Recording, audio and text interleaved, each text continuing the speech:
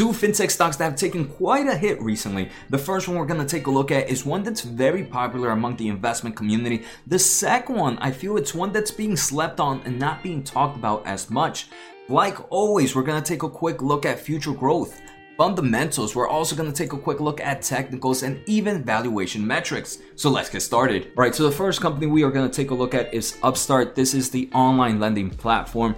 Banks love to partner with them because they use artificial intelligence to reduce expenses. They also use it to reduce fraud risk and so much more. And we're going to see a good portion of the revenue comes from the partnerships with banks. But we can see right now, if you go to their website, it's pretty much if you want to find a fast personal loan, you can do it pretty quickly through Upstart. The company is traded under the NASDAQ as ticker UPST. As I am recording this episode, the stock is sitting at $125.58. It's pretty much flat for the day. Right now, the stock is sitting at a market cap of $9.68 billion. And we can take a look from its 52-week high, which was just a few days ago. The stock is down over 30.7%. Some breaking news about Upstart today, June 14th of 2021 is their expiration date on lockup period. So some investors might be a bit worried that insiders might be selling some of their positions within the upcoming days. That could be a good driving force for the stock price dropping so much in the past 5 days. If we take a look at future growth, this company is expected to grow 34.2% on average for the next 3 to 5 years. So this is a nice hyper growth stock. If we take a look at trailing 12 months, the company is profitable. They are positive in cash flow from operations. So they have strong fundamentals. Now, if we take a look at their balance sheet,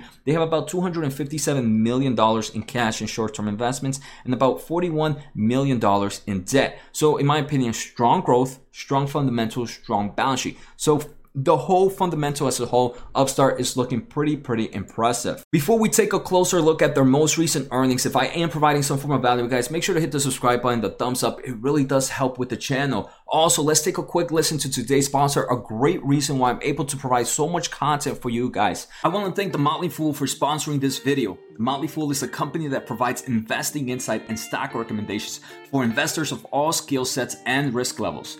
You guys know I love finding new investing tools and resources to help me scout out new growth stocks. And right now I have a discount for one of my favorite services The Fool offers. Through the Motley Fool Stock Advisor services, you get access to a ton of expert stock picks. Every month you'll get 2 new picks that are aimed at growing your wealth and to help you realize your financial goals. Stock Advisor's average stock picks have done amazing returns. If growing your money is something you'd like to do more of this year, you can visit fool.com/Jose Najarro or click on the link below for access to my special offer and decide if the Stock Advisor is right for you. Thanks again to the Motley Fool, and now onto today's video. So Upstart did report their Q1 earnings on May 11th, 2021, so about a month ago, and we can see some strong growth for this company. So like I mentioned, Upstart is an artificial intelligence lending platform partnering with banks to improve access to affordable credit. With their share models, they look at things like employment history, credit experience, education, application interaction, bank transactions, cost of living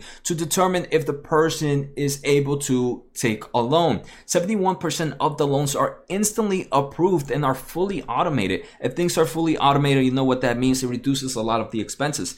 Another great thing is 96% of revenue from Upstart comes from fees from bankings or servicing, so they don't get that credit exposure. For example, if someone defaults on a loan, it doesn't really affect Upstart. Maybe some banks might not like it, hey, your platform is not working as intended, but the overall credit exposure is definitely something Upstart doesn't see. Upstart has also recently increased its market opportunity. It has expanded into the auto refinance from 1 to 33 states. Now they are more than 2/3 of the United States populations, increased their dealership footprint by 45% in Q1. They are now, for example, the certified digital retailer provider for some of the biggest brands here in the United States. Revenue this most recent quarter saw 90% growth compared to the same time last year. This company is profitable in GAAP earnings, and they're also adjusted EBITDA profitable, which represents 17% of the company's total revenue. They also gave an outlook for Q2. They expect about $150 to $160 million in revenue. That is going to be much higher than Q1 of 2021. So they're seeing growth quarter over quarter.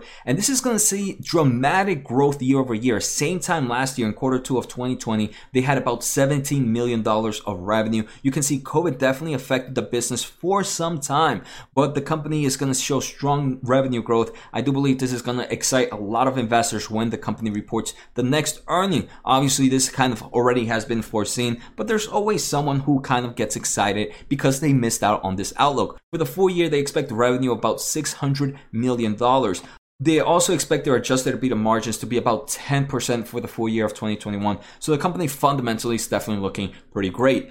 All right, so the second company we're going to take a look at is the Stone Company. This is a Brazilian fintech market, and they have solutions for all types of companies you want. For example, their main Stone has a point of sale solutions, and this is for everything from small size, medium sized business. They also have PagoMe, which is a way to kind of digitalize retail in Brazil. This is a payment service provider that helps businesses accept online orders quickly. Then they also have MultiPay, which is intelligence for your digital business. Here you have stuff like recurring billing, like automated retrial and subscriptions, and simple integrations that you can put on your website. They also have Equals, which is a smart financial management. If you want to understand how your business is going, you would want to use Equals. Then they also have Capta, which is a TEF solution. So we can see Stone Company is a huge fintech business. Right now it's traded under the NASDAQ as ticker STNE. It's currently sitting at $63.46, and it currently has a market cap of $19.64 billion.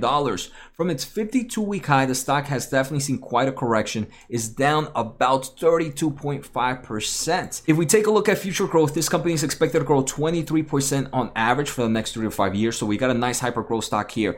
Stone is profitable in GAAP earnings, so that's a great thing. If we take a look at their balance sheet, they have about $11.2 billion in cash and short-term investments and about $6 billion in debt. This is in their local currency. But what can we see? A strong growth company, a company profitable in GAAP earnings, and one with a very, very strong balance sheet. Some recent news about the company: on May 20th, they authorized a repurchase program to purchase up to $200 million in outstanding shares. This is, just want to say, $200 million is a little bit, but remember, this is a company with less than $20 billion market cap. On June 11th, the company announces the issuance of some bonds. These 7-year notes will have a final yield of about 3.95%, and it will help the company raise about $500 million. In my opinion, this is cheap money, and I want to see what this company is going to do with this. If we take a look at their most recent earnings highlights, their total payment volume, which I believe is the most important metric for a fintech company, is up 35.5% compared to the same time last year. Their total revenues were up 21%. So we're seeing huge growth overall for the company. All right, so now let's take a quick look at technicals. I just want to make sure they're not overextended, because I do believe if they are overextended, it does increase the risk a bit. Upstart right now has definitely seen quite a pullback and is sitting next to its short-term moving average,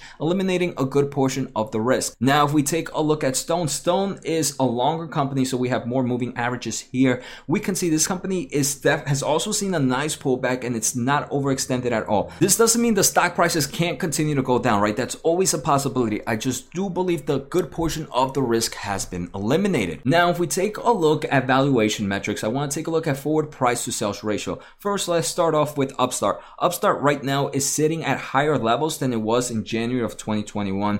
This is definitely something to keep in mind of. It's a bit more overvalued, but remember, they are kind of growing at crazy levels. They're also expanding into different types of lending programs. Now, if we take a look at Stone, in my opinion, is looking pretty attractive right now, sitting at levels last seen in around July of 2020. So I do believe a good portion of the risk has been eliminated for Stone. All right, so now my overall thoughts. First, Upstart is not in my portfolio. Stone is in my portfolio. Let me just say, both of them are looking pretty impressive, strong growth. So I wouldn't mind having any of them in my portfolio. If I ever want to diversify in a little bit more fintech companies, I can definitely see Upstart making that list and becoming somewhat of a tier 2 stock in my portfolio. Stone at the moment, because it is an international company in Brazil, I believe there's a little bit more risk. So there is more like a low tier 2 stock. So I hope you guys enjoyed today's episode. Like always, take care, have a good night, and see you next time.